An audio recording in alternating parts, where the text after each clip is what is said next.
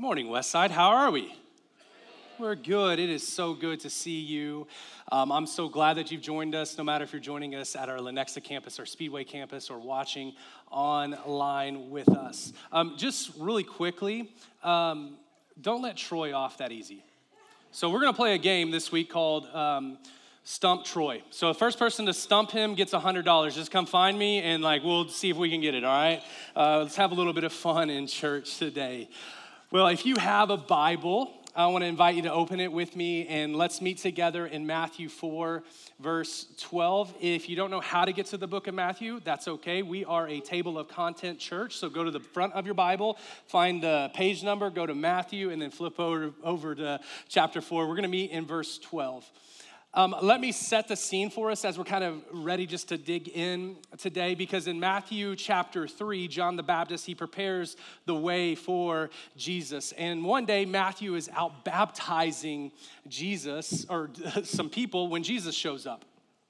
And Jesus is like, hey, I want you to baptize me. And at first, John the Baptist is reluctant because he's like, shouldn't you be the one baptizing me? He's a little bit confused. But eventually, Jesus is like, hey, it's necessary for me to be baptized. And I think one of the reasons why it was necessary for Jesus to be baptized was because Jesus was going to set an example for us to follow. This is why I love each and every single week we come before you and say, hey, if you've began a relationship with Jesus and never have taken your step to be baptized, you can meet some guys out in a red shirt and they will help you take that step. And here's the thing, if you find what I'm saying to be boring and you're like, I need to get baptized, it's okay to leave mid-message. I promise you, I will not judge you. I will encourage you, because that's one of the most important things, and you can actually take that step today. But if you're like, man, I'm waiting for the perfect day. One of the perfect days would be on Easter weekend, because we are celebrating the death, burial, and resurrection, and we believe that baptism is our participation in the death, burial, and resurrection of Jesus. It's something that speaks to what Christ has done for us. And so I would encourage you to take that step either today, or if you want to take it in Resurrection Weekend, you can go westsidefamily.church/baptism. Why? Because Jesus set an example for us to follow. He was baptized, and after he came up from the waters, God declared over Jesus, this is my son in whom I'm well pleased. And I think that's so important, because like we talked about last week, as soon as he's baptized, he goes straight to the wilderness to be tempted by the enemy. And I just believe the reason why he was able to overcome the enemy is because he understood his true identity and who he was in God. God declared over him, and God declares over us who we are in him. So if we have hope like Jesus has hope to overcome the enemy, it always starts with us understanding who we are in Christ. It starts with us understanding our identity. So Jesus is tempted 3 separate times, and 3 separate times he overcomes the enemy. And that brings us to Matthew chapter 4, starting in verse 12. So, like we've been doing for the last few weeks, if you're willing and you're able, would you stand as we are going to listen to the public reading of Scripture this morning? Now when Jesus heard that John had been put in prison, he departed to Galilee.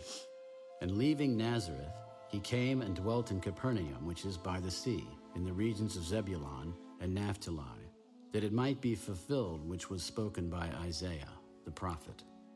The land of Zebulun and the land of Naphtali, by the way of the sea, beyond the Jordan, Galilee of the Gentiles. The people who sat in darkness have seen a great light, and upon those who sat in the region and shadow of death, light has dawned. From that time, Jesus began to preach. Repent, for the kingdom of heaven is at hand. And Jesus, walking by the Sea of Galilee, saw 2 brothers, Simon, called Peter, and Andrew, his brother, casting a net into the sea, for they were fishermen. Follow me, and I will make you fishers of men. They immediately left their nets and followed him. Going on from there, he saw 2 other brothers, James, the son of Zebedee, and John, his brother, in the boat with Zebedee, their father, mending their nets. He called them, and immediately they left the boat and their father and followed him.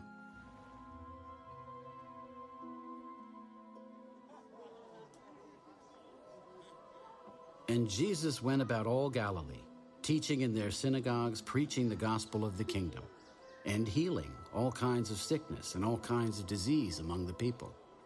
Then his fame went throughout all Syria, and they brought to him all sick people who were afflicted with various diseases and torments, and those who were demon-possessed, epileptics and paralytics, and he healed them.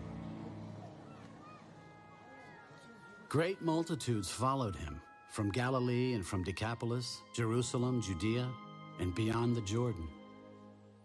Would you pray with me this morning? Father, we're so thankful for your word. We believe that it is living and active, sharper than any double-edged sword. We believe that it's living and active because it points beyond itself to a living and active God. So, Father, we just now invite you to be living and active amongst us right now. Would you speak to our hearts? Would you whisper to us? May we hear your voice, not my voice, but may we hear your voice, and may your word fall on the good soil today.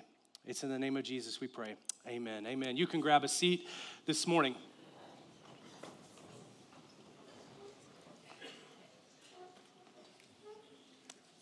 I need your help for just a second. And so here's what we're going to do. I'm actually going to ask you to participate at our Lenexa campus, our Speedway campus. And here's what we're going to do. I'm going to say a word, and I need you as quickly as you can to think about whatever comes to your mind and shout it out. We're going to let our intrusive thoughts win this morning, okay? So we're just going to shout out the first thing. Now, we are in church, so we do have to keep it PG, okay? Like nothing wrong or bad. But whatever comes to your mind, if you're online, just type it in the chat. Let's start with a really easy one. Are you ready? Yeah. Thank you. Listen, there's nothing that makes a preacher preach faster than when you talk to him, all right? So it's going to get. Are you ready? Here we go. Ice. Okay, I heard a lot of cool Chiefs game. Heard a lot of cool things. Yeah, Chiefs versus Miami, Patrick Mahomes, helmet smash, ice wins, right? Here we go. Second one, don't stop. Okay, listen, hey, we can have fun in church today, so it's okay to go, don't stop believing. Or if you are my age and you have kids that are really young, you're like, don't stop the beat. Dun, dun, dun, dun, dun. Okay, I better stop dancing. I'm gonna get in trouble this morning. All right, here we go. IKEA. Okay, you all are right. Let me just, real quick poll at all of our campuses. How many of you have ever gotten into a fight over a piece of IKEA furniture? Show of hands. Okay, listen, if your hand's raised, I just need you to know it's actually not your fault because IKEA is Swedish for fight starter. So no blame today, all right?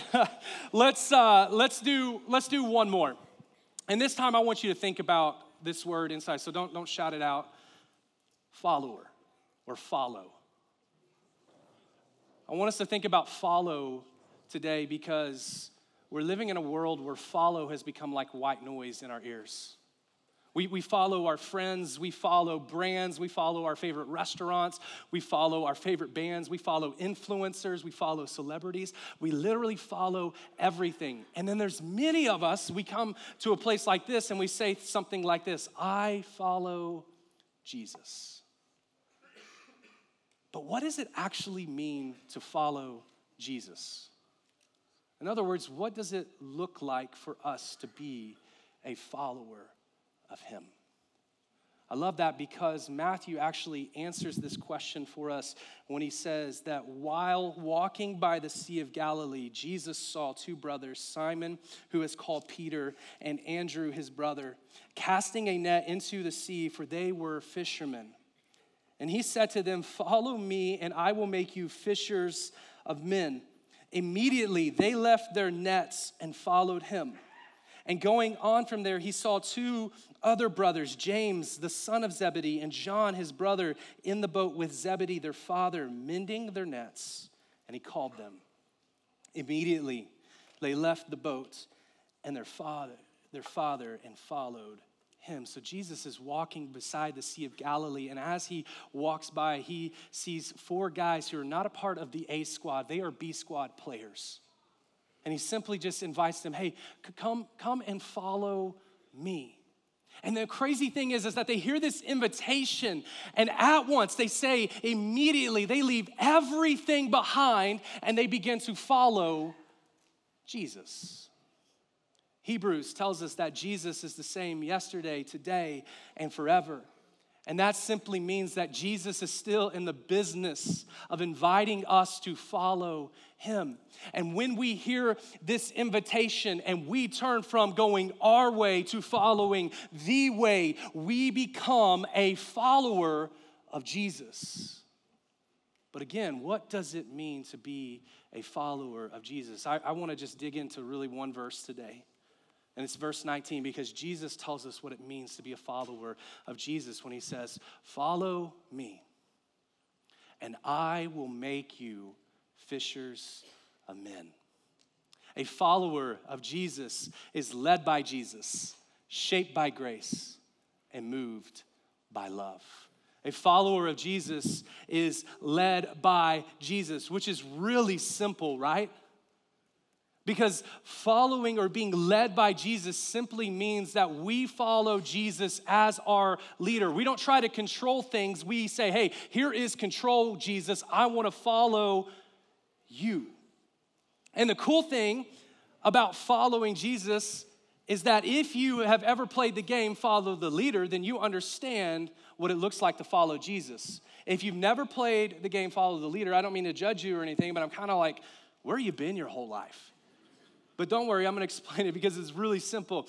Jesus, or there's one leader, and then everyone else follows what that leader does. So if the leader is walking and the leader turns left, then what we do is we follow the leader and we turn left. If the leader hops on one foot, then we start hopping on one foot. If the leader stops, we stop. So following Jesus is a lot like playing the game, follow the leader. However, following Jesus or being led by Jesus doesn't simply mean that Jesus grabs our hand and just begins to pull us in whatever direction that he wants us to go. Following Jesus doesn't mean that Jesus says, okay, start walking and I'm gonna walk behind you and I'm gonna direct and I'm gonna demand which direction that you go. No, being led by Jesus simply means that we walk in close proximity to Jesus. And how do we walk with Jesus? Shoulder to shoulder, step by step. It's all about a relationship with Jesus. And as we walk with Jesus, the cool thing that ends up happening is that Jesus gives us kind of like one of those little nudges. If you ever had a nudge from God, you understand, he kind of nudges us and say, hey, I want you to go this way. And he doesn't have to yell at us. He doesn't have to pull us in that direction. He simply invites us to follow him, to be led by him. So following Jesus is really simple because it simply means being led by Jesus. But I also need you to understand the fullness of this because following Jesus is also costly.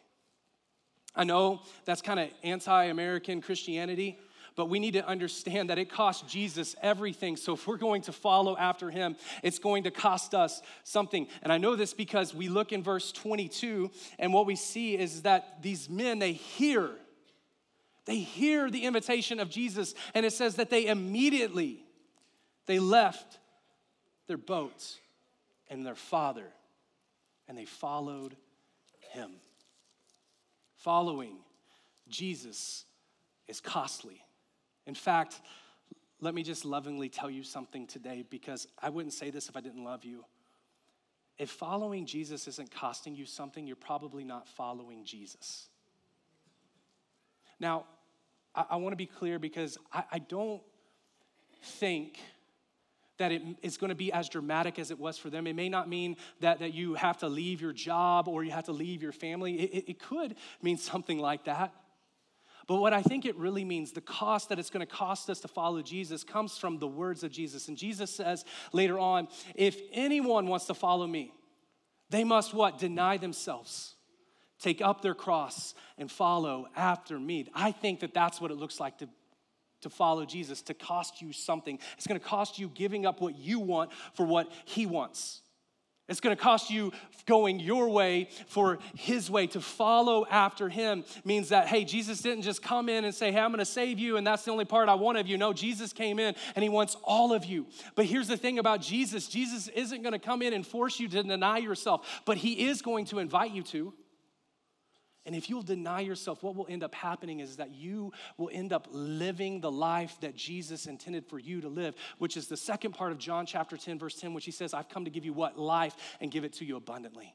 If you want the abundant life, you have to deny yourself. But let's be honest today. That's extremely difficult, right? I know it is for me, because I'm selfish and I still like to do things my own way. So my guess is for some of us here today, you find yourself in a very similar boat. And that's why I think we need to understand, yes, following Jesus is simple, it's costly, but also following Jesus is worth it.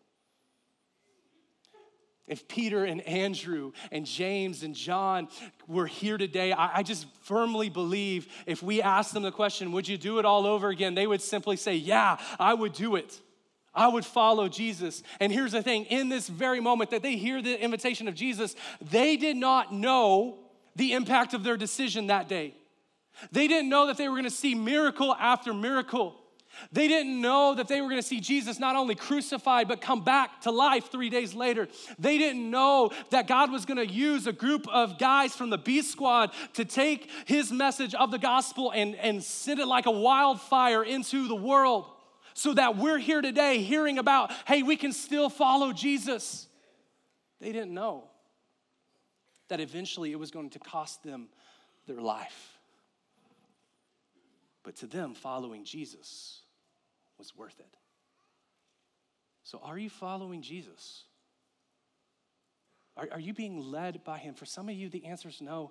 And I want you just to hear me today. Jesus is here, and I just firmly believe he's walking amongst us, and he's still inviting some of us just to come and follow him. And hear this invitation doesn't mean that you have to clean yourself up to follow Jesus. You just need to go and follow Jesus. It doesn't mean that you need to understand everything that there is to understand about the Bible. You just need to follow Jesus. So for some of you, I want you to hear from my perspective for a second.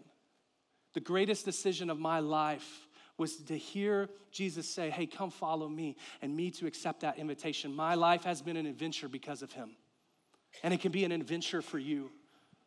So will you accept that invitation?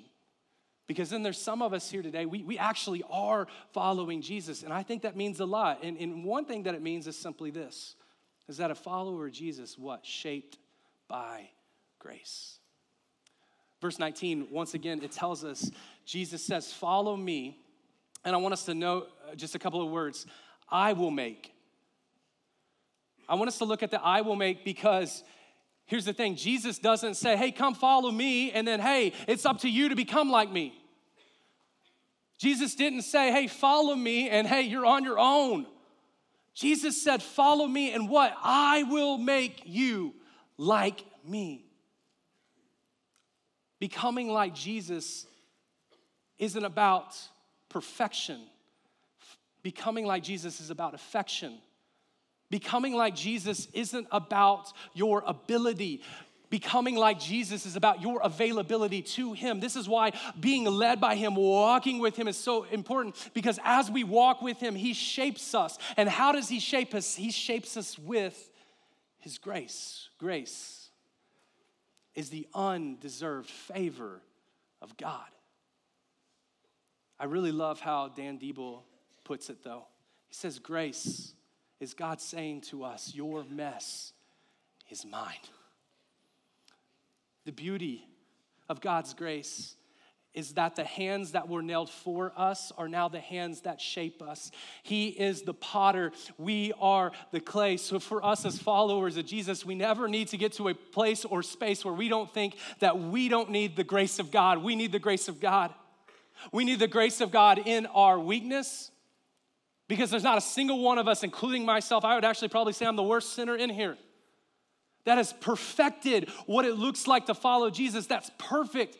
Our lives are still messy. So we need Jesus in our mess to help actually begin to clean us up, and not just to make us a better version of ourselves, but for him to make us more like Jesus. We need him in our weakness. It's true for you, it's true for me, and it's true for the Apostle Paul, who at one point was Saul, and he was killing Christians, and then he was converted into Christianity, and he became Paul. Paul says in Romans chapter 7, I absolutely love this because I think it's like one of the greatest things about the grace of God. He says, I don't do the things that I want to do. And the things that I don't want to do, I end up doing. Have you ever found yourself doing the things that you don't want to do? I know I have. And in those moments, it's really easy for me to beat myself up, to feel like I got to kind of perform my way back into a relationship with Jesus. But I love what he says at the end. He says, thanks be to Jesus. I love that phrase because Paul is reminding us that, hey, it's not about me being perfect or performing. It's about what he has done. In fact, religion says do, grace says done. So for us today, we can sit in this beauty and receive the love of God because there's nothing that we have done that would make God love us less. We need the grace of God in our weakness, but I'm here to tell someone today that we need the grace of God in our strength as well. Any ability for us to nail it is all propelled by the grace of God. So we don't just need the grace of God when we blow it. We need the grace of God to nail it. We don't need the grace of God when we do things wrong. We need the grace of God to do the things that are right. It is the grace of God that propels us to live the life that God intended us to live. We got to stop saying, oh, look what I did. No, look what Jesus did. We got to stop believing that it's because of my performance and start looking to the one who said it is finished. So when we pray, it's the grace of God that enables us to go to God with boldness. When we open up the word and we hear Jesus speak to us, it's the grace of God that enables us to hear the voice of God. There's nothing in our lives, there's not a single day where we don't need to say, I need the grace of God. I need the grace of God in my weakness. I need the grace of God in my strength. Because why? It also enables me to experience the love of God. Why? There's nothing that you could do to make God love you more. And when we receive that love, it's so important for us to receive that, to sit in his love. Why? A follower of Jesus is led by Jesus. We're shaped by grace. And finally, we're moved by love. I love what Matthew does as he continues on, and he says, and he, meaning Jesus, went throughout all Galilee, teaching in their synagogues and proclaiming the gospel of the kingdom and healing every disease and every affliction among the people. So his fame spread throughout all Syria. And they brought him all the sick, those afflicted with various diseases and pains, those who were oppressed by demons, those having seizures and paralytics, and he healed them. And great crowds followed him from Galilee and the Decapolis, and from Jerusalem and Judea, and from beyond the Jordan. Can I tell you what I love about Jesus? Jesus is different than any other rabbi during this time. Every rabbi, including Jesus, had a message. But the thing that separated Jesus from any other rabbi is that Jesus actually stepped in and met people at their point of pain. You see, every other rabbi would be among those types of people. And those people, if you saw someone and you were considered unclean, you would have to yell out, unclean, unclean, unclean. And any other rabbi would hear, unclean, unclean. And they would go out of their way to avoid those types of people. But not Jesus. Jesus stepped in and he said, hey, listen, I understand that unclean has become your identity, but let me tell you who you are. Let me, by my grace and my healing power, declare over you that you are my son and you are my daughter. And many people not only experienced spiritual healing during that time, but they also experienced a physical healing. That's why I love what Dietrich Bonhoeffer says when he says, only love gets close enough to know. And here's the thing, followers of Jesus, we are called to run the play that Jesus ran. I know this because once again, he says, follow me and I will what? Make you fishers of men. Jesus doesn't invite us to follow him so that we will become spiritually obese. Jesus invites us to become like him, to follow him, to become like him for the sake of other people. Can I just say this for a lot of us today? It's time to go fishing. It's time to pick up the message of the gospel and go out and go fishing and become fishers of men, the intents of what Jesus has called us to be. Because here's the reality. We have the greatest message of all time. The problem is that the world also has a message. And if we are going to set our message apart from the world's message, we need to do the things that Jesus did. We need to step in and meet people in their point of pain. This is why I love the unshakable journey we're on, because we're trying to say as a church, it's not about the money. It's about us living out what Jesus Christ has done and what he has exampled us to follow. That's what it's about. And could you just imagine what would happen if a room this size actually began to take and do what Jesus did? What we would see, we would start seeing the things that Jesus saw. It wouldn't be about our fame and the name of Westside becoming famous. It would be about Jesus' name become famous, because what we would end up doing is we got the greatest message, but we're gonna meet people where they're at, and we're gonna say, hey, I love you. And I'm not just gonna tell you I love you, but I'm gonna show you that I love you. And then they'll experience the love of God.